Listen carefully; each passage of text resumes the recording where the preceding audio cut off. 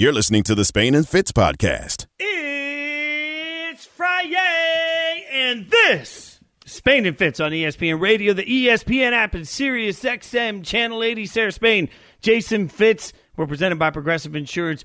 All of our guests will join us on the Goodyear Hotline, and we will start with Straight Talk, brought to you by Straight Talk Wireless. Remember when you heard that teams that paid their quarterbacks still couldn't build rosters around them? That was a lie. Remember when you heard that certain teams just had to build through the draft to find some way to afford a roster? That was a lie. And the Chiefs have proven it all again with a mega trade today that sends one of the best offensive linemen in the NFL from the Ravens over to the Chiefs. They get Orlando Brown Jr. as their new starting left tackle, and they fix one of the few weaknesses they had going into the Super Bowl. Sarah, I have lost all reason for hope. Well, I mean, that should have come far before this latest move, but this does really drive the nail into the coffin for you. I mean, listen, I will agree with you. My only cynicism will come, they've found this piece that they desperately needed, and if there's ever been a bigger stage to discover how desperately you need a piece than that Super Bowl and watching Patrick Mahomes basically throw from his butt all day or a completely horizontal diving position, then that was it. But this is very early still in the post-Mahomes contract world. Right now, they are clinging to a lot of players that they had signed before that. Now is when you get creative. And this is a great way to start by showing you're still able to do that, Fitz. I don't know if this is proof that over the course of the next few years, they will still be able to maintain some of their biggest superstars, some of the talent that has made them that great. This is a start. But what I want to see is down the road, whether it's, the Tyreek Hills and guys like that they can keep around. Yeah, and it's such a great problem to have for the Chiefs that have so much talent. But realistically, they looked across the landscape, remembering that they're picking 31st overall in the draft, and said, hey, if we can acquire a Pro Bowl caliber left tackle for the cost of the 31st overall pick in the draft, a third rounder, a fourth rounder, and a fifth rounder next year, it's worth it, and I can understand that because they're in win now mode, right? Like, to your point, Sarah, they're going to have to get creative every year moving forward with contracts. But for them to take on somebody that they're obviously also going to have to pay, I mean, it's stunning. And it's also stunning to me from the other side of it. Everybody heard it on SportsCenter. I want you to hear it again. This is what Mike Tannenbaum, ESPN NFL front office insider, said on the Max Kellerman show about this trade. I think the reason they made that trade is they weren't going to be able to keep him. This is going to be, the first of many non-Lamar Jackson rookie contract veterans they can't keep. Let's get something for him now before he leaves in free agency. To the Chiefs? Down the road, so. To the Chiefs? You want to give Mahomes blindside protection? Are they crazy? Hey, when you're selling like that, there's 31 other teams. You don't like to do it. I'm sure they would have liked to go on to the NFC Max, but they got good value, and they had to pull the trigger. I mean, Spain and Fitz, Sarah Spain, Jason Fitz. Like, We're Max all is Max. right. We're all Max. To the Chiefs?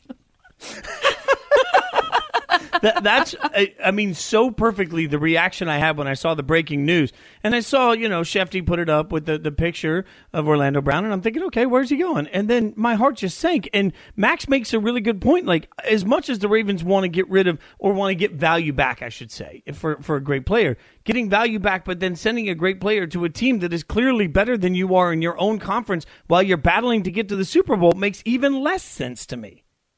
Yeah, I mean, listen, these are all the kinds of things that we look at how the trade goes down. We have all these questions about why. And I think, as best he could in the face of Max, he did point out that sometimes you look around and you hope you have a different trading partner and there's only one person left to dance with. And if it makes you fill the things that you need, and if it puts you in a position to get what you need, then you hope that you end up against each other and you win in the battle of who got the better of it. Because it might still be better for the Ravens than doing nothing. The Ravens at this point hold the 27th and 31st picks in the first round. Now, they may be able to use that to move up. They may stay where they are and see how the board falls to them. But the Ravens, we know every single year, I feel like we're asking a question about whether or not they're going to get the right weapons around Lamar and how they'll maximize Lamar. This does give them more opportunity to do that. So I see the logic in it. And in fact, I think the Ravens getting that haul from any team not named Kansas City would have most of us nodding our head in approval and saying, hey, good for you getting somebody that was not going to be happy unless he was playing left tackle, may not have been at left tackle for them anymore. Now you're able to get a bounty for return. Like, all of those are good things. It's just the fact that it's going to the team that lost in the Super Bowl but has put themselves into a situation where it feels like yet again they're clearly the best team in the AFC that is such a gut punch to so many of us. Yeah. It's Spain and Fitz, Sarah Spain, Jason Fitz on ESPN Radio. Speaking of, the trades at the draft deadline or maybe even on draft night and moving around, maneuvering to get what you want, inexplicably, the Dallas Cowboys and Jerry Jones just sort of laid out on a platter for us just how much Jerry loves Kyle Pitts. He used the word sugar plums, which I only hear in Christmas poems. Here's what they posted to their Twitter account, a clip from Jerry's meeting with Kyle over Zoom. Boy, I'll tell you what, I'm excited to have you come into this league, and what a pair up we could do with old Dak Prescott, some of those guys that we've got out there with options to get you the ball, so we can dream of visions of sugar plums around here. Okay. Listen, I know that Pitts is very exciting as a player, and some have him as potentially being the best at his position of anyone in the draft, including Trevor Lawrence. As far as best at the position that you play, one of the, could be a game-changing tight end, whatever. But do you really think that a team like the Cowboys, who has so many needs in defense, can afford to give up future picks to move up 4, 5, where they'd have to get him? That's the great question because he's so enticing. I think, honestly, they would. I mean, Jerry, knowing full well that obviously, like you said, they have needs on the defensive side of the ball, it's still Kyle Pitts. And, I remember it's Jerry. Right. That's the other part of it. Like, Jerry's looking Jerry around wants saying, the name. He wants to put it up on a big sign, on a poster outside the stadium. I don't blame him. I mean, the College Football Live guys last year continually, when I asked every week, how do you cover Kyle Pitts? I remember getting laughed at one point, and the answer was, you just don't. And that's, that's true. That being said, Mike Tannenbaum, ESPN NFL front office insider, was on Greeny with Mike Greenberg answering the question, does he think the Cowboys will trade up for Pitts? I would be absolutely shocked. And here's why, Greeny. I get a chance every week to speak to a bunch of head coaches and GMs, and I asked the same question about how much of a difference maker is Kyle Pitts. And what was interesting, the defensive coaches, specifically Wade Phillips, Eric Mangini, guys like John Fox, they all said they're going to treat him as a receiver. So they're going to put a corner on him. Until Kyle Pitts can show that he could block, he doesn't have to be a great blocker, but he has to cut off on the backside or move somebody at some point on a 3rd and 1, much the way Rob Gronkowski did for over a decade. He will be a really good player in this league. I'm not saying he won't be, but I don't see this incredible mismatch because defensive coordinators are going to see him as a receiver, not a tight end. It's interesting stuff from Mike Tannenbaum on Depends that. Depends on who else is out on the field, though, right, Fitz? I mean, you could view someone as a wide receiver all you want, but if they have enough other weapons, you're going to end up with someone who's mismatched. Yeah, and at least in the last year, particularly, there were times that defensive coordinators viewed him like he was the only person on the field, and he still found a way to get open. Right. So he's got that ability. That's some Straight Talk Wireless, no contracts, no compromise. Sarah, can I confess something to you? Every time I hear the word plums, like I just hear plums, all I can think about is Will Ferrell and the outtakes. Feel it all the way down to my plums. That's all. If you know, you know. All right. I don't know. Which movie is that? It's from the. It'll come to me. Somebody will tweet it to me. The baseball Eastbound and Down. Eastbound and Down. Look up Will Ferrell, Eastbound and Down. That's what she's going to spend the next few minutes doing, and you'll thank me later. Drugs. Because I can't even say the word plums at this point. All right, coming up, there's change coming possibly long-term in college football, but there's change coming immediately that's going to affect this season. You won't believe what they're doing. We'll tell you about it next. Spain and Fitz on ESPN Radio.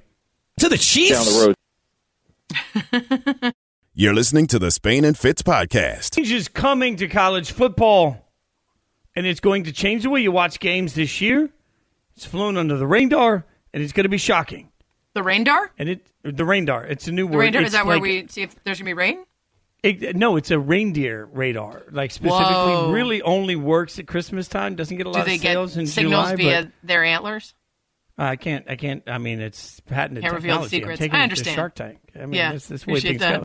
Spain and Fitz on ESPN Radio. She's Sarah Spain. I'm Jason Fitz. As usual, she's the one that can speak eloquently, and I'm the moron tripping over myself. But ESPN Radio is presented by Progressive Insurance. Small business protection for more than vehicles with insurance expertise to keep your company moving forward. More at ProgressiveCommercial.com. Okay, so Let's start with today's big news. And I say big news with a scoff and a little bit of a sarcasm behind all of it, as the headline says college football is going to consider playoff expansion. That's what everybody's going to talk about. But let's be real about it. What this is a college football playoff subcommittee that's just 4 executives that represent 4 different conferences that have now been given some possibilities for potential college football playoff expansion. So this news is that far out. And I think it's really important that CFP Executive Director Bill Hancock, this is his quote, "There will not be a new format this season or next season. The timetable is certainly an important detail, but it hasn't been determined yet. It's too soon to predict the timing. But even if the board decides to alter the format, it may well not occur until after the current agreement has expired, which isn't until after the 2025 season." So we're talking about playoff expansion that may not even kick in until 2026, Sarah. I just need people to at least hear that. As much as everybody loves the concept of expansion, it's not coming right away. Yeah, Fitz, I saw the headline and I was like, ooh. And then I clicked it. I was like, oh, okay. 63 possibilities for change discussed. Oh, not only is there no timetable, but it's too soon to have a timetable. It's too soon to even predict the having of a timetable. Yeah, they used every piece of language possible, Fitz, to put up a big stop sign and say, okay, yeah, we're talking about this, but it ain't happening anytime soon, and it might not even be happening in the next couple years. And I think that's disappointing. I don't know necessarily that a 12-year contract is the right way to go when there's so much quick change in this particular space.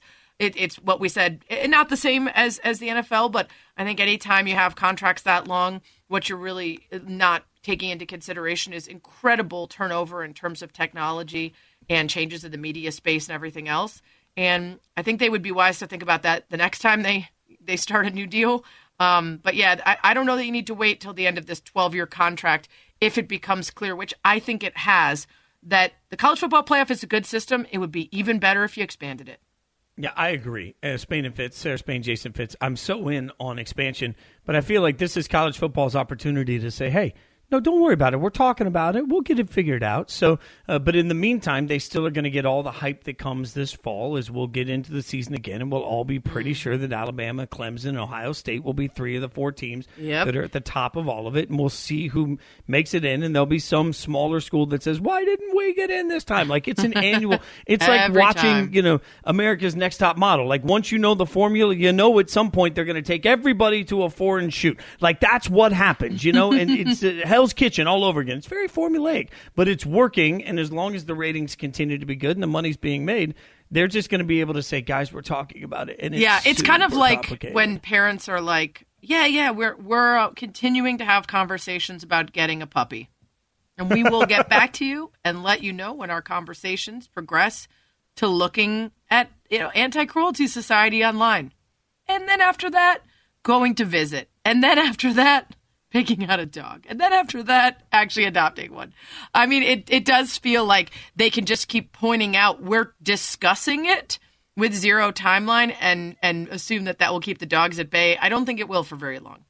Yeah, well, and to me, as long as everybody every year continues to make a ton of money on it, they're just going to hide behind this curtain. In the meantime, what's interesting to me is that college football is capable of making quick, swift, and I think drastic change when they want to. They've done that for this coming season with an overtime rule. Now, there are a lot of people that believe that the college football overtime system is better than the NFL overtime system. I am like the one person that doesn't really feel like that. It already feels really strange at the end of a college football game when everybody's just getting the ball so close. But it's about to get even stranger in my mind. College football teams now will have to go for the 2-point conversion after touchdowns in the second overtime. It used to be the third, so they'll have to go for 2. If after 2 overtimes the game is tied, they are going to go into 2-point conversion playoff, essentially, like sudden death, like penalty shots in the NHL. It is going to be back and forth with sudden death 2-point conversion attempts after 2 overtimes, which is such a dumb way to end a football game to me. Really? Okay, so this is interesting because I'm actually here for this, and this is why. The biggest frustration to me with any overtime in any sport is the idea that a team that a sport that's made up of multiple phases would be decided by just one of those. I think you at least need to offer each team the opportunity to score and to prevent the other team from scoring, which is why I hate in the NFL that you get a coin flip, and if your defense doesn't stop them from scoring a touchdown, game over. Well, what if your game has always been predicated on your incredible offense, your defense was a little less than, and that keeps you in games, and then we've limited it down and cooked it down to just this one thing? In this case, at least, you will keep trading 2-point conversions until either your defense fails or your offense fails. That at least seems more fair to me than the arbitrariness of the NFL.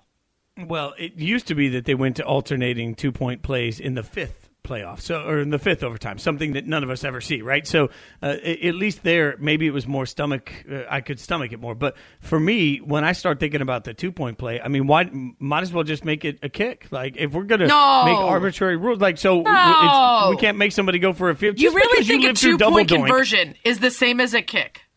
Yeah, I mean, it's as gimmicky. Fitz, I mean, you don't even believe that. No, I can tell by the tone of your that you don't even believe that. You said it, and now you can't back it up. It's as gimmicky. Like, it's like saying, okay, what's your solution?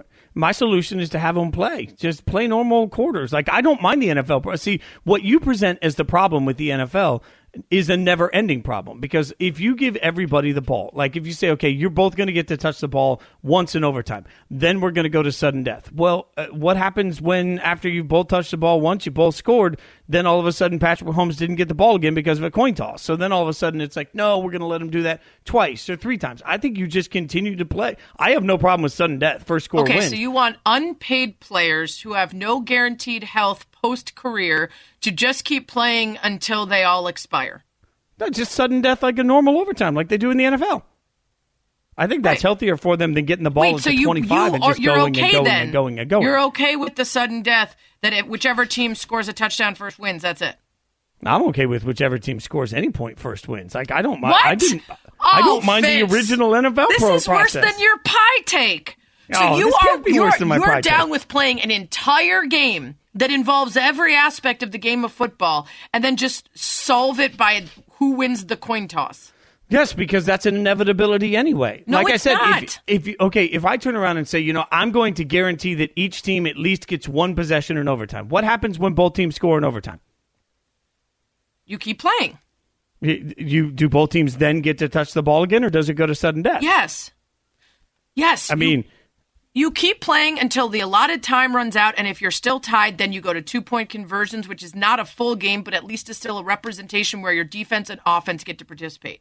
Yeah, to me, what they've done over the last several years of giving the kids the ball at the 25 is just, it makes it so easy for everybody to score that the back and forth is just maddening to me, and it doesn't really feel like football. In the NFL side of it, like now that we say, okay, well, the game only ends with the touchdown, that's fine. I mean, I'm used to it. It doesn't really bother me. But I also didn't have a problem with the game ends on the first point scored, because that is always an inevitability. Like, if we allow both teams to possess the ball once and then go to sudden death, you're still opening the window the same way. It's a never-ending conversation. The NBA is on ESPN Radio. Tune in Sunday night. The Nets host the Suns, presented by Indeed. Coverage begins at 3 p.m. Eastern on most ESPN radio stations. We'll continue trying to figure out overtime. I'll get my butt kicked during the break, I'm sure, in a debate. But coming up, the Bucks picked up a huge win over the Sixers last night. We're going to get their takeaways from the win, what we can expect from the East, and what's real in this stage in the NBA season. We'll do it next. Spain and Fitz on ESPN Radio and the ESPN app. Spain and Fitz, the podcast. As we inch closer to the postseason, we're getting some superstars back. How much time do they have to gel with their squads? And can we avoid any more big names going down before the playoffs start in the NBA? It's Spain and Fitz, Sarah Spain, Jason Fitz, ESPN Radio, ESPN app, Sirius XM Channel 80. We're presented by Progressive Insurance. Don't forget, the NBA is right here on ESPN Radio. Tune in tomorrow night as the Mavs host the Lakers, presented by Indeed. Coverage begins at 8 p.m. Eastern on most ESPN radio stations and ABC. To help us break down all the latest NBA news, joining us on the Goodyear Hotline is ESPN NBA analyst Tim Legler. Legs, thanks for the time. What's happening? Thanks for having me on. Well, we got Anthony Davis back last night, and we've got Lakers Mavs coming up again on ABC Saturday night. Get in the Zone is brought to you by AutoZone. Get in the Zone, AutoZone. What'd you see last night from AD and his return in that matchup? Yeah, look, I think it's going to take some time. He's been out a long time, and so I think right now, and this has been pretty much their concern the entire year. Really, I think all they cared about was trying to make sure that they had guys healthy and legs under them when the playoffs started. So they're erring on the side of caution with some of these injuries. I think a lot of these teams are treating their star players differently with some of the injuries they've had than they would in a normal year, because it is a little bit more compressed schedule. It's a shorter off season, particularly for a team like the Lakers. So I think when some of these guys have had stuff crop up, it's taken a lot longer than I think it normally would have to get back. And all they're going to try to do now is time it out and pace him to get him ready to go where he can play 30-plus minutes starting game one of the playoffs. Legs, we all expected an abject disaster without AD and LeBron for the Lakers, and I'm not saying it was good, but it was at least okay. They treaded water. Is there any takeaway from how they played without the guys? Yeah, here's the problem with the NBA. This is why it's so different than a lot of sports. With the NBA, when you look at guys step up in star players' absences, then people start to get this takeaway like, oh man, like look at the way these guys are playing. That just means they're that much deeper when the stars come back. Actually, it doesn't work that way, because when the stars come back, a lot of the guys that have had increased opportunities, they go back to that old role. And so a guy that look, everybody in the NBA can play, and everybody can score.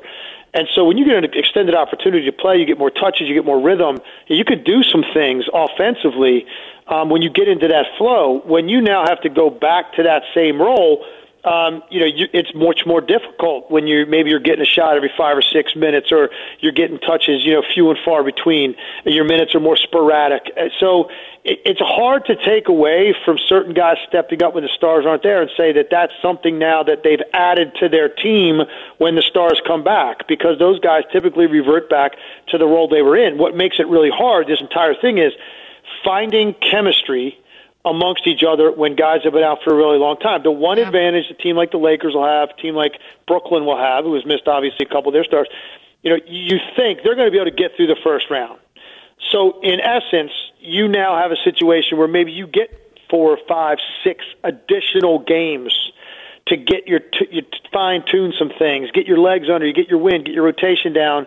Because the second and third round and then the NBA Finals, that's what these teams are built for, and that's when the real stiff challenges come. And so, you think about how many games left in a regular season, you start to get concerned, but then tack on 4, 5, 6 games for each of those teams, because they're going to have a first-round series that they should be able to get through. Legler's with us here on Spain and Fitz.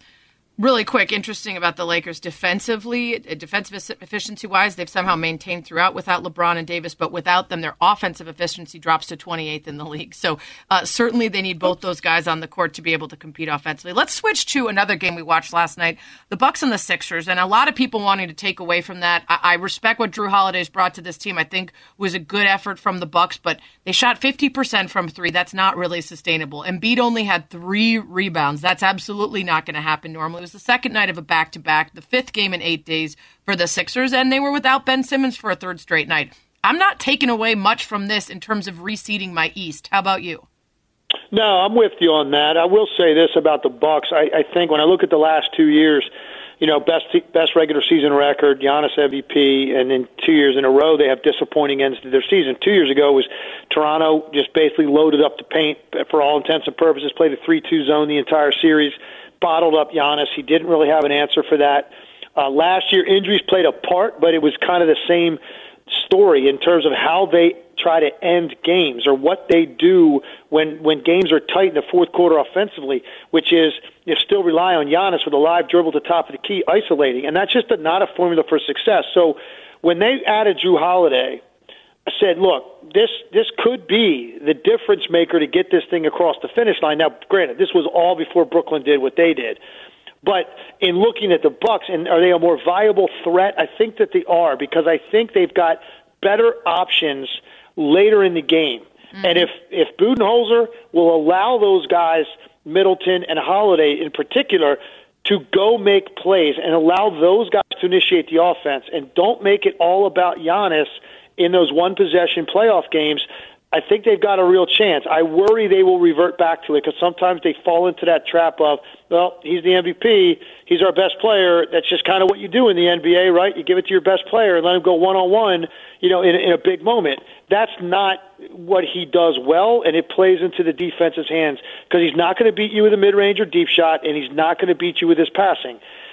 He is a guy that's phenomenal, I think, in those situations. Pick and dive, put pressure on defenses with this guy rolling to the middle with a great set of hands, and he's going toward an area where he's comfortable scoring. If they run some possessions late like that, I think they've got a real chance to certainly get, if they can avoid the Nets until the finals, if the Nets are healthy, conference finals, they've got a chance, I think, to look like the most viable threat they've had. Philadelphia, to me, still, I think it is maybe the team that matches up best with Brooklyn because nobody's got a Joel Embiid on their roster. There's one of them in the league. They've got him. That's a phenomenal way to be able to attack that team. So I still think Philly fully healthy is the biggest threat to the Nets. We're talking to ESPN NBA analyst Tim Legler, Spain and Fitz, Sarah Spain, Jason Fitz. So, Legs, you just gave so much context to Milwaukee and why it hasn't worked the last few years. At what point do we run out of context and patience with them, considering they do have one of the best players in the league and they aren't being thought of as the dominant team in the East? This postseason. Because, and look, this may seem blasphemous to some people, and I think Mike Budenholzer is a really, really bright guy, and I've always regarded him as one of the better coaches in the league. But if he can't get this team to execute differently and attack differently in the big moments in the playoffs, and you're going to get those, and you might have a couple of tight moments in the first round, but I think the Bucks will be fine whoever they get there. It's second round and beyond. You're talking about playing, teams like Brooklyn and Philly to get out of the Eastern Conference. If Budenholzer stays loyal, I almost feel like it's a blind loyalty to Giannis Antetokounmpo sometimes, the way they play late in games. And if they stick to that, and that's he wants to go down with the ship, they are going to go down. And if that happens 3 years in a row, where they don't even make it, to an NBA final, with a guy like that in your roster in his prime, I'm really going to be curious to see how they evaluate Mike Budenholzer going forward, because there has to be a different approach. There just has to be. He does not have the all-around offensive game, Giannis Antetokounmpo, to be able to rely on him to go win possessions the way that Kevin Durant can, Kyrie Irving, James Harden can, Jason Tatum, the way that he can. And I can list 10 guys in the West that can do that. That's not Giannis. Giannis is a phenomenal force of nature. And certain context, late in games, you've got to make sure you're doing things that play to his strengths and allowing other guys that are maybe a little bit more equipped to score from all over the floor to have more power in their offense. And I haven't seen enough of it, so let's see what happens. But I think for me, it's this year. If they go down again in the second round, I think it gets to the point where now they do not get the benefit of the doubt going forward at all that Giannis Antetokounmpo is going to be able to lead that team to a championship. It's Spain and Fitz, Sarah Spain, Jason Fitz, Tim Legler with us, ESPN NBA analyst. Hey, we're out of time, so quickly, you got to take Monty Williams or Coach Tibbs for Coach of the Year, or someone else? Oh yeah, it's go ahead, dead heat. I'm good with either guy. Monty's been unbelievable with what that team has done. Chris Paul's obviously had a big impact, and then Tibbs. I mean, the bottom line is he's got a team now that you want to watch because they care. There's a lot of care on that team. That's what they have lacked more than anything. Want to. There's a whole lot of want to with that team, and there's a lot of people now getting behind them. So go ahead, flip a coin. I am good with either guy winning that. Awesome stuff, Legs. Thanks for the time. Appreciate you, Thanks brother. a lot. Appreciate it. Yep. Tim Legler with us here on ESPN Radio. Coming up, some sad news today in the Chicago world. Chicago star who really went national. We'll get into it next. Spain and Fitz, the podcast. Timeline for the last week plus has been full of NFL coach lookalikes as we continue to spin off of the Adam Sandler movie that got promoted as being in production, or at least, coming soon, with Kevin James as a loose Sean Payton, based loosely on Sean Payton going back and coaching his son's team when he was suspended for Bountygate. And we weren't sure about Kevin James playing Sean Payton, so we decided to cast the whole darn NFL. And we are on to a new division. We're doing the AFC East today, so at Sarah Spain, at Spain and Fitz, at Jason Fitz. In a second, you can go on and suggest some folks. I'm already seeing all the Bill Burrs coming my way for Sean McDermott. But those are always fun. We'll pay off your casting selections a little bit later. Spain and Fitz, Sarah Spain, Jason Fitz, ESPN Radio, ESPN app, Sirius XM Channel 80. Don't forget to tune into an NL East battle tomorrow as the Mets host the Nationals. Coverage begins at 3:30 p.m. Eastern on ESPN Radio and the ESPN app. Fitz, there isn't a single person in my mind for Bill Belichick. Do you have one? No, this one's tough. Like, you got to find somebody that looks, disinterested at everything, a little angry about no matter what it is, everything, has a really particular, like, as somebody myself that wears, mesh shorts and a hoodie basically 300 days a year, like, he has a different way he rocks the hoodie, and it has this, like, I'm not sure if it's been washed or not, but it still feels like it's distressed, right. Like, I think is what you call it when you charge a lot of money for it. And he can afford it for sure. Like, there's a level of that, and then just a level of just different disinterest in everything that needs to really come across. I'm not sure who can do that. DGAF as an actor in the face, resting DGAF face. So we've got Belichick, McDermott, Flores, and then Robert Sala's going to give us a bunch of meaty dudes in this selection. So get on Twitter and give us your best on those. Don't forget also to subscribe to the Spain and Fitz podcast. You can get all the show stuff that you might miss, and sometimes we do some pre-show and after-show digital-only stuff. Not lately. We've been pretty busy, but we'll get back to it soon.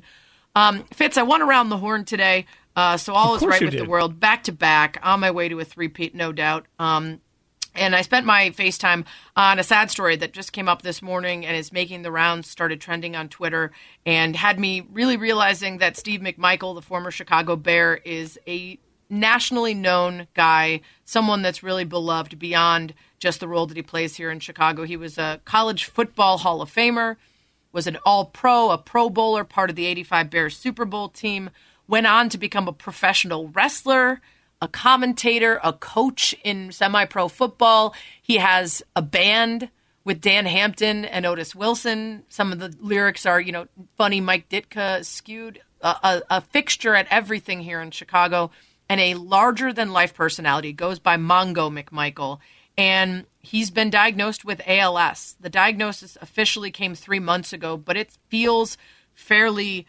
well into it, and likely that he probably had other symptoms without having the diagnosis before. He's already in a specialized wheelchair, unable to use his arms. His legs are significantly weakened and will eventually be unable to walk. And if you don't know much about ALS, it's about as cruel a way to go as you can get. It has a 100% fatality rate. There are very few ways to counteract it in any meaningful way. It's something you could try to fight, but unfortunately, the results are the same for everyone, and it's progressively degenerative to the point that you can't use your body, and eventually you can't speak. You're all together upstairs, though, and so I think especially when we see this happen to athletes, it's particularly heartbreaking to see these people who have always used their bodies, and in his case, been the strongest, the biggest, the loudest, the funniest, to slowly have that taken away. That's such a key part of why I think this is just heartbreaking to see, Sarah, is that you're talking about somebody that personified toughness to anybody that grew up in that era. Like, for me as a kid watching, even from as a Raiders fan growing up, I still watched that rock star era of the Bears and just thought, man, those guys were cooler than everybody. They seemed like they just had more fun than everybody. It resonated different. And when Steve McMichael transferred into the wrestling world, you saw a lot of that too. Like, he's somebody that was known for his toughness and his personality. And the brutal part is that all of that is taken away from him through this process, and there's just nothing anybody can do. It's a sad moment, I think, for sports fans everywhere, and it's a reminder of how temporary the joy is that we get. The thing for us as fans that so many fans forget is that we may root for the same team for years and years and years, and players come and go. For the players, it is just a chapter in their life, and later on they have to figure out how to move on to different chapters and how to succeed in society in different ways. And when you're trying to make those jumps and leaps and trying to just live a normal life when the game has moved on from you, when fans have moved on from you, it's a very isolating feeling for a lot of athletes. Now you add this on top of it. I mean, it's just absolute tragedy for Steve McMichael, and I think this is the time for anybody that was ever a fan or ever watched or ever supported. This is the time that you find ways to just, send good vibes and make sure that people know that their work was appreciated, because that's all we can do. Spain and Fitz, Sarah Spain, Jason Fitz, you're absolutely right. They've started a GoFundMe for McMichael and his family. If people want to contribute, I retweeted it earlier. I know Jeff Dickerson of ESPN posted it as well. It was going around. Steve Gleason, former Saints player, is one of the faces of the NFL and the NALS, which unfortunately there's a list of players. And I don't know how much research has been done into the connection between violent sports like football and wrestling and this particular disease. It can be, I think, genetic as well. But he's someone that people can put a face to and who has lived a long time with ALS. Kate Fagan, former ESPNer, you saw her on Around the Horn and Outside the Lines, hosted radio with me. Her dad had ALS, and she has a book coming out next month called All the Colors Came Out, and it's about her family being struck with this diagnosis, the last years of his life, the decisions that have to be made as a family and as loved ones when someone degenerates in front of you, and the decisions they have to make about the quality of life they want to live if they are no longer able to speak and communicate. And her father was a professional basketball player, and their relationship was so deeply rooted in sharing that together that as he was not able to play anymore and to use his body, it was a particular kind of cruelty. And the book is beautiful. It's heartbreaking, but really honest. And of course, dives into much more than just the grief of watching a loved one suffer a serious illness and pass away. But, all the big conversations about what our relationships are with our parents, and do you and when do you address some of the issues that you've had your whole life, and what needs to happen in either of your lives for those things to come to the fore and for you to really face them. But I'd recommend it for anybody who knows someone going through this, because it does very starkly introduce and talk about what happens when someone that you know and love has to face ALS. Spain and Fitz, Sarah Spain, Jason Fitz. And, Sarah, I will never forget when I was on the morning show a while back, Damian Woody was on with us one day, and he was sitting in the studio when we were talking about the CBA negotiations. And I said on air with him in the moment, I said, if there's any one thing players should fight for, if you could talk to players today, what would it be? And he said, without hesitation, lifetime healthcare, lifelong healthcare. And it was it turned into a long conversation that I'll never forget after the show. That we were just talking about sort of the struggles a lot of people don't realize exist. I mean, I came from a music background where, frankly, for anyone that doesn't know, most touring musicians aren't offered healthcare. So when I started at ESPN, I had to watch a tutorial. I'm like, how does this stuff even work? Like, I've never had normal insurance. And you think about the GoFundMe element that you mentioned there, and it's a reminder that, if you look back last time when they went into the CBA agreement, the players talked about trying to find some number around lifetime healthcare. What would it cost to do? And they couldn't even get numbers that anybody felt were reliable. So it was just taken away from the negotiations. And you see that, and then you see things that are happening to athletes later in their lives. It's a reminder that in the moment, they got to get every dime they can, because nobody's going to be looking out for them much later in life. Yeah, it's so well said. And we talk a lot about CTE and other lifelong effects of violent collision sports. We don't talk as much about ALS, and so much more money is needed for research because of that 100% fatality rate and how cruel it is. And nothing can be done to stop it. But all of our love going to McMichael and his family, and to those who will support him through this, and to your point, anybody who can help, because costly decisions have to be made over the next stretch of time for him and his family. It's Spain and Fitz on ESPN Radio, the ESPN app, Sirius XM Channel 80. Coming up, a big trade in the NFL, and it involved very interesting trade partners. We'll try to get to the bottom of this with an expert who will also talk all things as we lead into the NFL draft. Coming up next on ESPN Radio. You're listening to the Spain and Fitz podcast. Remember the Super Bowl when we Which watched one? the Chiefs, the last one, the most recent one? It's not for my favorite team. Never for my favorite team, it feels like. I shouldn't say never. I've got one memory in my lifetime that I don't like to talk about. All right, Spain and Fitz on ESPN Radio, the ESPN app, Sirius XM Channel 80. Sarah Spain, Jason Fitz. We're presented by Progressive Insurance. And it wasn't that long ago. I was sitting there waiting to do a post-Super Bowl radio show with Mike Golick Jr. and Kirk Morrison. We're sitting there watching the game, and I'm just watching Kansas City's offensive line get beat down. I'm just watching it happen, and I'm thinking, wow, I didn't know we were finally going to see this kind of weakness. Finally, looks like there is some sort of a crack in the armor. That got addressed today as the Chiefs pull off a huge trade to pick up Orlando Brown Jr., the Pro Bowl amazing left tackle from the Ravens. He To will the now Chiefs? join the Chiefs. Oh, I thank you, Max Kellerman. I'm as dumbfounded as anybody. We both are. Let's head over to the Goodyear Hotline.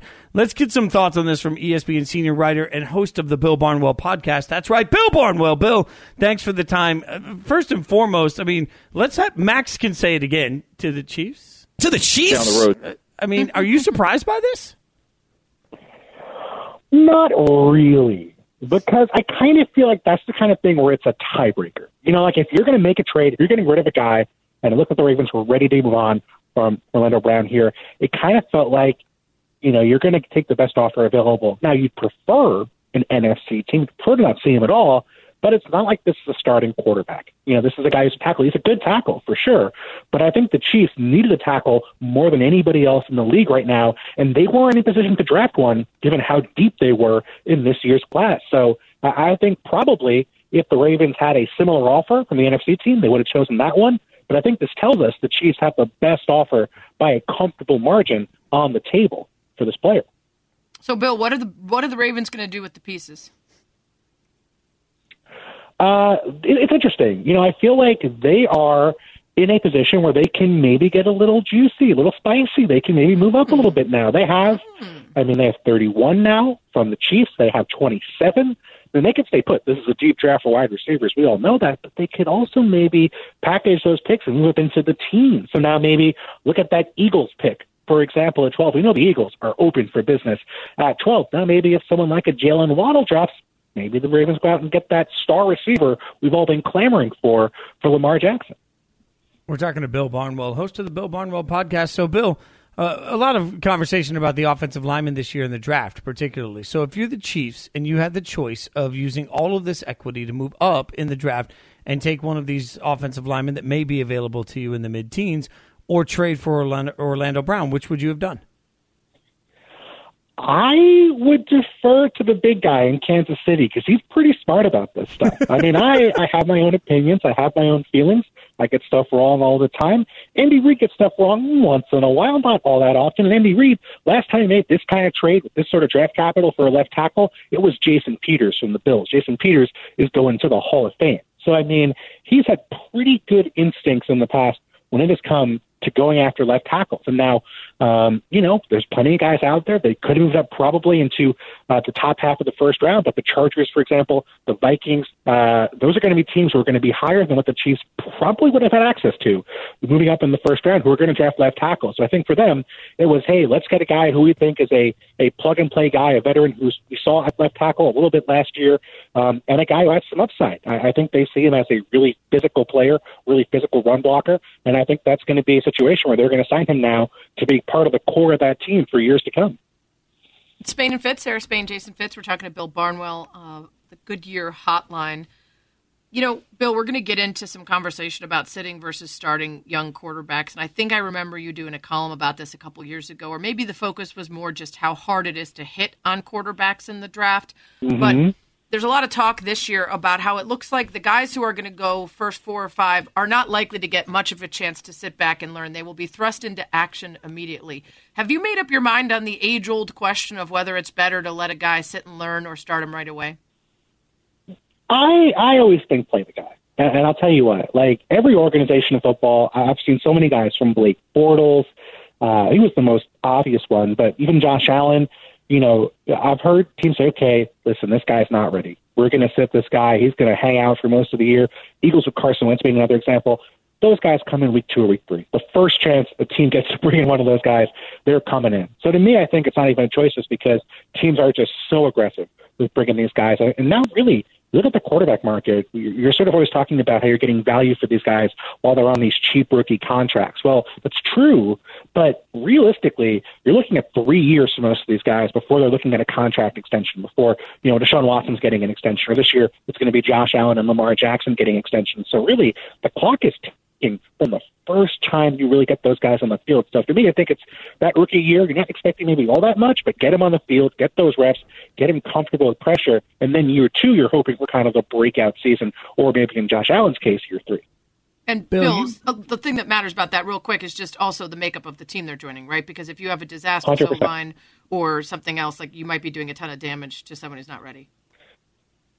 Yes. I mean, we can't think of any quarterbacks who have been seriously damaged over the course of their 3 or 4 year run and seen their confidence or dramatically erode from year to year. Or any teams drafting high that would maybe take a quarterback right now, Jets, and not have an offensive line to protect him. I mean, but yes, Bill, absolutely. You mentioned the timeline, right? Like the clock's ticking on all these guys. Has the timeline changed now on how long quarterbacks have to actually prove themselves that are top 5 picks?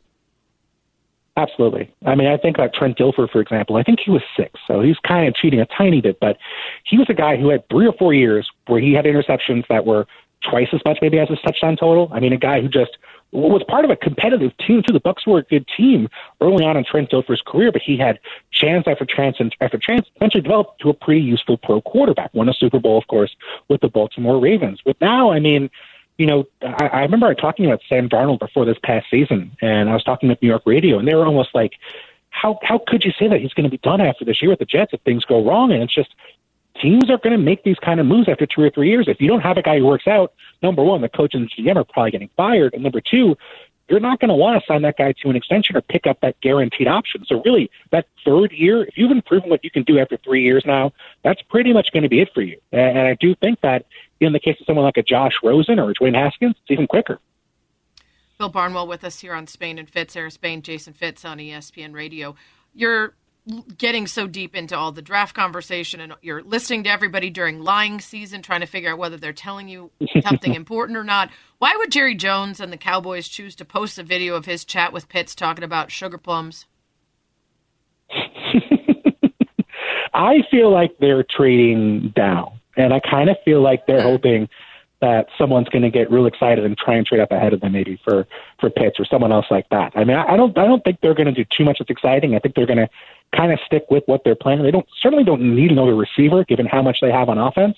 But I kind of think they're hoping one of the cornerbacks falls to them, maybe at 10 or maybe a little bit lower. And so I think they're hoping teams are going to try and trade up ahead of them. Bill, real quick before we let you go, I got to ask you a selfish question here since you're knee-deep in this draft stuff. I'm doing a couple of mock draft things where I got to make the Raiders pick, right? And the board, I have no control over the board. I can't trade.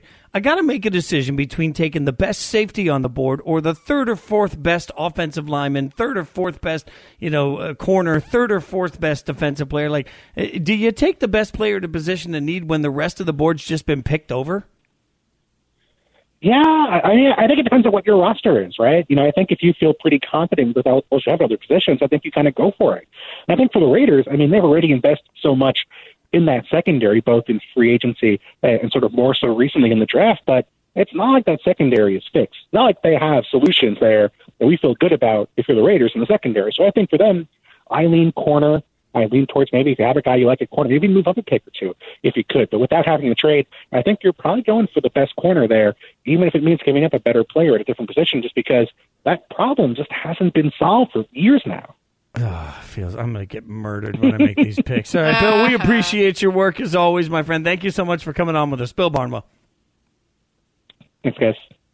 Bill Barnwell on Spain and Fitz, brought to you by Goodyear, helping you discover the road ahead. Goodyear, more driven. All right, the long unanswered question, sit or start. We'll answer it, and I'm going to use one quarterback that's a good example on patience in all of it. We'll do that next. Spain and Fitz on ESPN Radio. You're listening to the Spain and Fitz podcast. Spain and Fitz. Flown under the radar, and it's going to be shocking. The radar? And the radar. It's a new word. Radar, is that where we see if there's going to be rain? No, it's a reindeer radar. Like specifically, really only works at Christmas time. Doesn't get a lot of sales in signals July, via their antlers? I mean, it's patented. Hair revealed secrets. I understand. Shark Tank. I mean, yeah, that's appreciate that.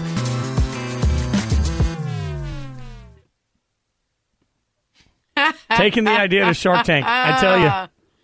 Spain and Fitz on ESPN Radio, the ESPN app, Sirius Sugar XM plums Channel and 80. reindeer. It's all checking out today. God.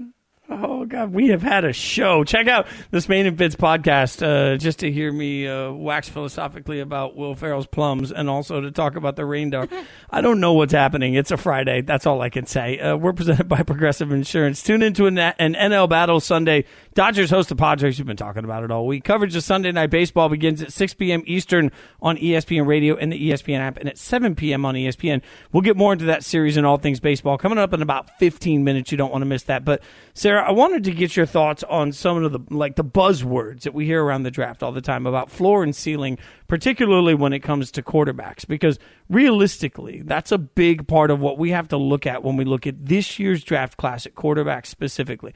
There is a huge ceiling to some of these players, we think, and some players have a floor that's more, may not be as bad as others. So when you're a team trying to figure out who you are, you really have to make that quarterback decision knowing that what are you shooting for? Is the goal really to be 13-3 and compete with the Chiefs? Or is the goal right now for your team just to make sure that you don't stink and somehow you at least put yourself in the 8-8 sort of range? Well, to Bill Barnwell's point, who we just spoke to, there's obviously an emphasis on wanting to make good on young quarterbacks before they get that big deal. But that can't be prioritized over whether you've got the right guy. And we had Bruce Feldman on the show yesterday. He wrote a great story for The Athletic, picking the brains of a couple dozen coaches and scouts. And he talked about Mac Jones, for instance, as being a really smart guy who's really solid and can go into the NFL right now and get it done for you. But I don't think the ceiling for Mac Jones is that of Justin Fields or Trey Lance. That's me. Now, listen, I think Trevor Lawrence is a sure thing. We know where Zach Wilson is going, so we haven't dived as deeply into his ceiling and floor. But when it comes to making decisions about that next quarterback that goes, my gut just tells me at their best, Fields and Lance will be better than Jones. But they need development. And Lance especially is such a hit or miss risk because we've seen so little of him. Fields, I think it's interesting how we've backed off of him because of his decision to play in a pandemic-affected season that wasn't normal, and we moved away from prioritizing him as right up there with Trevor Lawrence as we did 2 years ago because of what we saw last season. I don't know if that's really fair, and some of the questions around him are a little confusing. But I do think they have a higher ceiling. So do you go for those guys and say this could be the franchise changer, or do you go for Mac Jones and say, especially if you're like the 49ers, we're built to win now, and I want someone that can come in ready? It's such a hard question to answer, and I'm realizing, I always say I'm risk-averse at quarterback. Well, I think it's not that. I'm afraid of failure from the quarterback position. Is what you say right there. If you give me the choice between a quarterback that's only going to be, he's okay, he's pretty good, I'll take that all day because I've seen what it's like to have trash quarterback after trash quarterback, and I just can't handle it anymore. So, even as a Raiders fan constantly being asked to analyze Derek Carr, I'm like, you know what? He's pretty good, and pretty good's good enough for me. But when you're looking at this draft, you got to understand what level of risk you're willing to take. Are you willing to put all the cards in on a Trey Lance, taking the possibility that it's going to work out, knowing that if it does, maybe you're a Super Bowl contender, but if it doesn't, maybe you're unemployed? Or do you take the risk on somebody that is much more in the middle on all of it and may not be as great, but won't be as bad? That's where I would go. I'm learning that about myself, and I'm not sure I love it, but it's just part of how I'm wired at that position specifically. Well, and Fitz, one of the things we also talked about was, how long the leash is. And it's not as long as it used to be for anyone. Coaches, GMs, quarterbacks, etc. We saw the trend recently is to get them out there, see what you got, and feel free to move on, even if it's a year later, right? So 4 of the 5 QBs picked in the top 2 rounds last year started at least 4 games as rookies. Jordan Love, the only guy who didn't see the field. This was the same 2 years ago. Kyler Murray, Daniel Jones, Dwayne Haskins, Drew Lock all started at least 5 games. A year before that, it was Mayfield, Darnold, Allen, Rosen, Jackson starting at least 7. You have to go back to 2017 when Mahomes was the 10th overall pick to find a team that went with the sit behind someone and learn approach. There are any number of examples on both sides of guys who got thrust into action and immediately had some success and then worked their way into greatness. And then you've got the Rodgers and the Mahomes and the Tom Bradys who sat for a little while before they got in. So much of that success is going to be dependent on the system they enter and the support they get. Mina Kimes today, I think very wisely, was talking about Zach Wilson. This is exciting. He knows where he's going to go. Everybody's hot on him, but there's going to be a rude wake-up when he gets to the Jits. When you watch his BYU tape, he is very exciting. The offensive line might be just as impressive at BYU, granted against, some small school competition. But Wilson, man, I mean, he's got enough time back there to make breakfast. And not like cereal, like an omelet. He was so unpressured in college. That's going to be a big adjustment when he comes to the NFL. So as we look ahead to the Jets draft, how they're going to spend all of these picks, we need to start eyeing some offensive linemen after that number 2 pick because they need a lot of help. Spain and Fitz on ESPN Radio, and to that end, that's part of why I've said, Sarah, repeatedly, I don't care if Patrick Mahomes was the quarterback of the Jets last year. They were a 6-win team. They just don't have a lot of talent. And, you mentioned earlier, I think really smartly, that it's, the system matters and, whether or not you play somebody or don't play somebody, the coaching matters. But I also would argue that the person they're sitting behind matters. Like part of the reason Patrick Mahomes worked, he said it, everybody said it, is Alex Smith was great in that role. Not every quarterback, as we talk about a lot, is the same in that role. So even sitting isn't the same in every situation, depending on who you're sitting behind and what sort of investment they're taking in sitting, in having you behind them. I mean, these are all the variables that matter. And it's part of why you have to have patience. And I'll use Baker as an example. Today, the Browns announced that they're going to pick up the 5th-year option on Baker's contract. That's not a big surprise to most of us. I don't think there's any big shock that he's coming in for a 5th year. But remember, after 1 year, we were convinced Baker was like the second coming. And then after 2 years,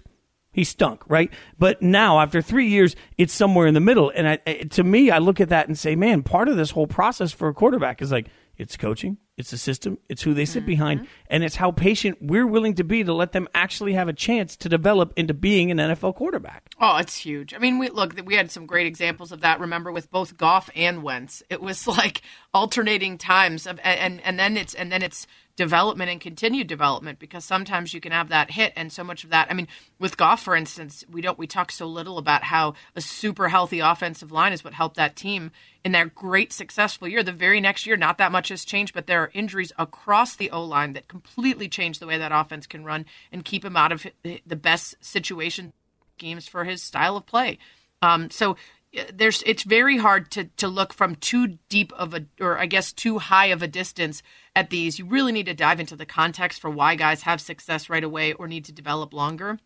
But I think you're right. I mean, in the course of last season, we went from Baker's the guy to Baker's trash back to Baker's the guy, right? And that was within one season. So some of these teams, I think, just make really snap decisions and probably regret it later. Yeah, and I think a lot of the analysts that are doing that did that to Baker, are also doing that to Justin Fields now. I still think that he's being undersold in all of this. Don't forget, round 1 of the NFL Draft Thursday night, April 29th, 7 p.m. Eastern on ESPN Radio and the ESPN app. Going to be absolutely spectacular. ESPN Radio will have you covered for all 3 days of the draft with some great expertise, some really energetic hosts, especially on day 3. I'm just saying, day 3, going to have some pop to it. That's all I'm saying. All right, coming up, round 2 of a hot rivalry this weekend. We'll get into that and other baseball nuggets next. Spain and Fitz on ESPN Radio and the ESPN app. Spain and Fitz, the podcast. Spain and Fitz on ESPN Radio, the ESPN app, Sirius XM, Channel 80, Sarah Spain, Jason Fitz. What to watch for in Major League Baseball is brought to you by Sam Adams. Everyone's got a cousin from Boston who forgets their wallet at dinner, but never forgets a sixer of refreshing Sam Adams. Cheers to that. The Boston Beer Company, Boston, Mass. Savor the flavor responsibly. Let's head over to the Goodyear Hotline, where MLB Network radio analyst Ryan Spielberg joins us. You can hear him weekdays 2 to 5 Eastern on MLB Network Radio on Sirius XM Channel 80. Ryan, thanks for the time. I'm just blowing off our planned questions to start with something that's most important, which is the Cubs. Just absolutely putting a beating on the Brewers today, coming off a sweep of the Mets. Based on what you're seeing, is this a potential sign that those sad and sleepy bats are gone and that the Cubs could be rounding back into form and looking like the talented bunch that they are? It's good to talk to you guys. Sarah, I will say there are some things that look really good for Cubs fans, but I will point out some negative. I'll give you a little poop burger like Pete Alonso said he ate after getting swept by the Cubs, which was probably my favorite quote of all time. Javi Baez has a problem. He's swinging and misses on fastballs is like at a really crazy high clip. So I'll give you an example. Like a whiff percentage, it's a baseball stat. It's kind of come into context more the last couple of years. 26% is about league average. So that's you swing and miss a quarter of the time. That's about average. When Javi was at his best, he was swinging and missing on a fastball about 27%. So slightly above league average. This year, you want to make a guess where he's at? 64. Oh, that's a good guess. You're actually pretty close. He's at 55%. Oof. So 55%, nearly a 60% rate is double league average. It's also crazy to think that a hitter that good is swinging and missing on fastball, which is like, in our baseball terms and lexicon, you don't miss the fastball. Right. So, that's a scary kind of place to be with your hobby. But the rest of the lineup is picking him up. I'm not a big fan, to be honest, Sarah, of the starting rotation for a couple reasons. Mm-hmm. It's one of the lowest, pitching velocity-wise, it's basically a bunch of sinker slider guys. And if you pay attention to, the numbers that correlate with sinker slider pitchers, it's usually low strikeout rate, high walk rate, and anything hit in the air is a homer. So you better play really good defense, which at times the Cubs have. But I'm kind of cautious with this group. I think it's the end of this group's run, and I hope they have a good run to finish it because of the sentiment for the city of Chicago. But to me, this probably is a swan song for this group. All right, Ryan, while you're talking about struggles, that leads perfectly to the Yankees. Yankees fans pulling their hair out. How legit do you think it is at this point, their struggles? Will they get through this at some point this season, or should we just change our expectations? Another good one. I think it's okay to push the panic button if you're a Yankees fan. Normally I would say, hey, relax. The season's kind of messed up. You got COVID. You have scheduling day offs early in the year. There's weather that basically ruins the routine of these hitters. But I also recognize, there's a lot of players on that team that Father Time isn't being kind with. Aaron Judge is looking like he's off to a good start, but we haven't seen him healthy for a full season. And with Giancarlo Stanton, I don't even know where you put him in the lineup right now, to be honest. Do you bat him 7th? Do you bat him 8th? Aaron Hicks is he's in the Javi Baez category. So there's too many guys in there that I want to say back of the baseball card, they're going to be fine. But I also recognize injury history and where they are at age, and I have some legitimate concerns. And the bigger concern I have is the starting rotation, because you do have guys like Kluber and Tyone that have been hurt, and it's going to put a lot more pressure on the bullpen, which has been really good. The bullpen's been really, really good. But when you couple bad hitting with bad defense and kind of shoddy starting pitching, I would be kind of worried if I'm a Yankees fan. It's Spain and Fitz, Sarah Spain, Jason Fitz talking to Ryan Spilborghs of MLB Network Radio. You can hear him 2 to 5 Eastern on Sirius XM Channel 89. The A's 11-game win streak, they're going in and facing the Orioles tonight. This is the team that started the season 0-6. Is this a good team or just a good streak? It's a good team. They are good. I mean, they find a way to win. I can't explain them. I've used the analogy of a college program, almost like Alabama. When it comes to football, it's like every single year it's plug and play. So they get guys that I don't want to call them a scrap heap because that's not fair. They're good players, but they come out of nowhere and they do A's things. Like Jed Lowry literally played 15 games for the Mets. And this year he's 37 years old. You figure he's just going to be fade off into and he's one of the league's best hitters right now. I don't get it. They play really good defense. I was upset with them because they allowed Marcus Semien to walk to Toronto. Here's a kid that was from that area, went to school at Cal Berkeley. You hear everything about, hey, this guy is the heart and soul of our team. It's basically like taking Justin Turner off the Dodgers. And Oakland walked away from him for $18 million, which in the grand scheme of things, it's not my money. But I was like, that's crazy money to let walk away if he means that much to your team. And they bounced back. So, I look at the start of the season for the A's. They played the Dodgers. They played the Astros. The Astros were hot. This was before COVID hit them. So they played 2 hot teams to start. They're not going to win 11 all the time. They're probably not going to win a 3-game series. They're not going to sweep Baltimore, but they're a good team. They're a good team. They find a way to win all the time. So I don't know what's in the water or the sewage at the Coliseum, but Bob Melvin does a really good job really good job of keeping these guys going forward. You're speaking Fitz's language, calling anything relating to the A's sewage. Look, Ryan, I'm a lifelong diehard Raiders fan, and the first time I walked into that Coliseum, I was like, really? They play pro sports here? Like, that doesn't seem like it makes any sense. So I get it. It's not exactly the nicest. Ryan Spielberg joining us. So, Ryan, the matchup of the weekend for everybody is Padres-Dodgers. We've been talking about it over the course of the season so far. This seems like these two teams it's a fun watch. They've been close games. What are you looking for this weekend in that matchup? Yeah, this one's great. So at the start of the series, it's a 4-game series, which we don't get those too often. And it is fun that they've matched up twice in the month of April. Before the series started, the Dodgers had a 5-game lead on the Padres, which, it's April. We don't really look at the standings yet.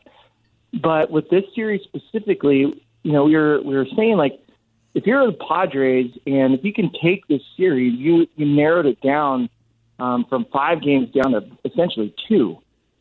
If you go and you lose a series, a 4-game series, so that means you go 3-1 or you go 1-3. Dodgers extend out on you potentially to 6 to 7 games, right?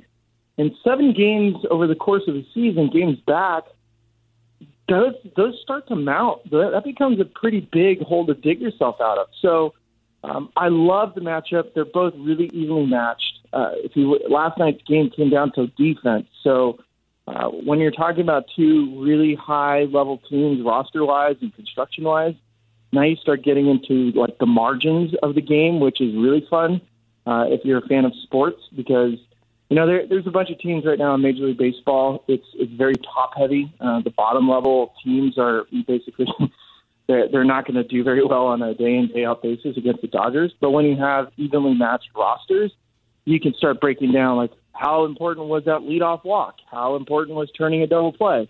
How important was the 6th-inning reliever?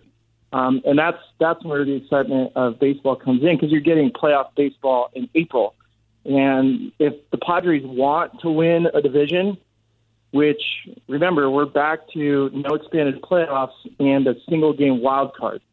So depending on who comes out of the wild card from either the National League East, which could be the Mets or the Nationals or the Phillies or whatever, that would be a 1-game matchup against the Padres. Like, no thank you. I don't want a 1-game matchup if I spend all this money this offseason. So they really, really, really need to win a series, even though it's crazy to say it's only April. But it's really important to win it. Ryan, it's been great, though, that the series has been living up to expectations. Every game in the first 4 against each other has been within a run heading into the 8th. So people are getting their money's worth in a rivalry that a lot of people scoffed at because of the Dodgers' dominance of late, but the Padres holding up their own. Sunday Night Baseball, 7 Eastern on ESPN Radio, 8 Eastern on ESPN will be Padres-Dodgers round 2. Ryan, before we let you go, our buddy here, Fitz. I'm a diehard Cubs fan. Everybody knows it. Fitz does not have a baseball allegiance. Now, we're running out of time here, so very quickly, if he is Major League Bachelor and he is offering up his love and commitment to any team, do you have a suggestion of a team that he should join the ranks of? Well, it depends on how long do you want this relationship. Do you want it quick? Do you want hot and heavy, or are you into long term? In theory, it should be his team for life. In theory, I'm a Raiders fan. Like I've had them my whole life. Like, so I'm in. I'm dug in, even though my team stinks. So like, let's go. I'm looking for lifetime commitment here. Okay, you want lifetime commitment, then you need somebody that's going to be there for a lifetime. I think that the shiny toy and the one that's fun to follow. You want to go watch games at a really beautiful place where it's nice and warm. Become a Padres fan. There's plenty of room. Brown looks good on anyone, and you got Tatis for 14 more years, so you can grow old with him. All right, we're putting it. I'm starting a list of all the recommendations from folks, and honestly, San Diego is not a bad place to go. They've had like one rain out in like 38 years. I was there. They don't even have a rain park. Yeah, I know. It's insane. They don't need one. Ryan, awesome to have you on. We'll have to have you back. Appreciate the insight. Thanks, Ryan. Bye, you guys. Thanks for having me. Spain and Fitz, Sarah Spain, Jason Fitz. ESPN Radio is presented by Progressive Insurance, making it easy to bundle your home and car insurance. Coming up, it's a Friday, which means we need to do sports dinner and pay off the coaches that we casted. It's coming up next. Spain and Fitz, the podcast. That's right. It's a Friday. And we got a lot to get to before we close out this show and go have some adult beverages, or in your case, some sparkling water. Yes, it's delightful. Still being good before the draft, and then you're going to treat yourself to a giant piece of cake and 11 beers. But for now, sparkling water it is. We got a lot to get to before we close the show, and we're starting with the coaches that we had you cast. This, of course, again, is in response to the alleged movie coming out where Kevin James will play Sean Payton, which had us deciding to cast the entire NFL coaches. And we are on the AFC East today. We got some good ones. Sean McDermott, Ron Howard is a good answer, but Bill Burr is the runaway for the coach of the Bills. It is absolutely a fit.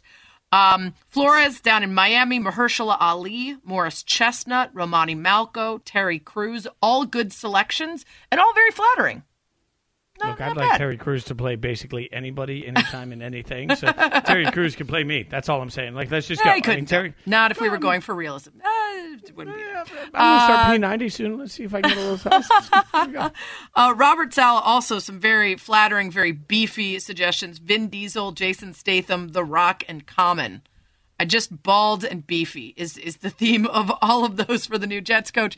And then Bill Belichick, a wide range of crunchy old barnacles. Neil Young, Nick Offerman, Michael Shannon, I had never thought of, and then I looked and I was like, that is spot on. Ed O'Neill, Tommy Lee Jones, Russell Crowe, and Ann Ramsey from the Goonies, which is a dead ringer. That one is the one that, like, I was uncomfortable with how much it, like, I looked at it, I was like, this is it. This is perfect. We found it. There we go. I just don't want to be the one to tell anybody that because, like everybody, I'm afraid of him. So, that's all we can do. You put her from Throw Mama from a Train in one of those cut-off sweatshirts. That's it. That's it right there. You've got a seasoned actress ready to go. On sports. On Friday, I swear I didn't already break into the alcohol. It's been a long day. On Friday, we also do something we call Sports Tinder. Sports Tinder. That's so sensual. That's what we do when you guys are at home swiping up, making bad decisions, getting ready for some maybe Netflix and chill since that's more pandemic safe. We are here swiping and making decisions ourselves. We ask ourselves questions from the sports world and beyond. If we agree with the question, we swipe right. If we really agree, we swipe up. If we disagree, we swipe left. And if we hate it, we swipe down. Let's start with the story that got most publicity around Tom Brady not liking the changes to numbers in the NFL. He wants to be able to decide what position someone is and what personnel they're in, what scheme they're in based on numbers. And he doesn't like that they're going to be allowed to change that for certain positions. So that's the headline. But behind that, Dalvin Cook looked into potentially changing his jersey. There's a whole new universe of numbers he could choose from. So he was like, let me take a look, see if I want something different. Maybe I don't want to be number 33. Maybe I want to be number 4. Well, the running back was told that the unsold jerseys bearing his original number would be his responsibility to pay for. And according to a source, the price tag was around $1.5 million of buying all of the remaining supply of jerseys at retail price if they choose to change their number. Now, this is, of course, not the case if you get traded or anything else. I don't think it happens if, say, a quarterback comes in and wants their number and you give it up. I think that would be pretty messed up, but maybe that's why they have to pay off, and they got to pay off whatever you're going to get charged. But is this a fair rule from the NFL, Fitz? So this rule has existed for a while, but I'm torn on it. I've thought a lot about it. I've decided I'm going to swipe right. This one's tough. I'm a little torn on it, but what you don't want is everybody changing numbers all the time, and then you're the NFL and you're stuck with all these jerseys you got printed that you can no longer sell. So, realistically, where do you draw the line? Like if somebody's super popular, part of the reason it'll cost Dalvin so much is because there's a lot of jerseys out in production. Like it wouldn't cost you as much if you weren't as big a star. So, unfortunately for him, but if they change the rule there, then at what point does the league just start losing money willy-nilly on these jersey numbers? I'm going to about the league. Swipe left. Yeah, that's what I was about to say. You're worried about the league. Now, I understand not making it super easy because I do think for fans, it would kind of suck if you bought a player's jersey and then they just kept changing their number over and over. I don't think that's very likely to happen, though. I think guys pride themselves on their numbers and they wouldn't want it to change every year. So I think this is probably something that a league that makes billions of dollars should handle. They can take on the cost. Maybe there's a restriction on the number of times you can change your number or something like that, but this feels very unfair, and I feel bad for Dalvin Cook. Moving on. We talked about rock, paper, scissors, or as Chene would say, paper, scissors, rock. and Nick Sirianni using that to help decide his draft selections and whether guys were competitive enough. Well, now we're hearing that Matt Rule asks people what their desert island artist would be. This is the person where if you get stuck on a desert island, you only get to choose one band to listen to forever. Who would it be? He's been asking the NFL draft prospects this. His answer is Dave Matthews Band. Fitz, I wonder, would you judge a player for a bad choice? Oh, I'm going to Swipe up, super like. Yeah, I'm judging all day long. Like, look, it doesn't mean I wouldn't draft them, but I would definitely judge them harshly for, like, if somebody comes into this particular question and decides, as much as I love, Hanson, some of their work, they decide it's going to be like the MMMBop record, we got a problem. Like, Right. we're never going to have anything in common. So, I think that there's a good line here where you can look at it and say, you know what? No, you and I, we're never going to click as people based on that one answer. I'm going to Swipe right. I would absolutely judge them. I would absolutely judge their terrible taste in music. I would absolutely be disappointed. In fact, this is one of the questions on my podcast's Spanish Inquisition at the end, and I use it to judge people about whether they know music or not. But it wouldn't change who I drafted, because I know you can get around with people that have terrible taste in music. You just connect on other things, like whether they can, crush opposing linemen. So I'm okay with that. Moving on, hugs are back. Roger Goodell is vaccinated. He will be able to selectively hug some of the participants in person at the NFL draft. Fitz, is the draft better with Goodell hugs? Yeah, I'm going to Swipe down. I hate it. What? If I can't hug anybody, neither can Roger. It's simple. Oh, so salty. I'm going to Swipe up, super like.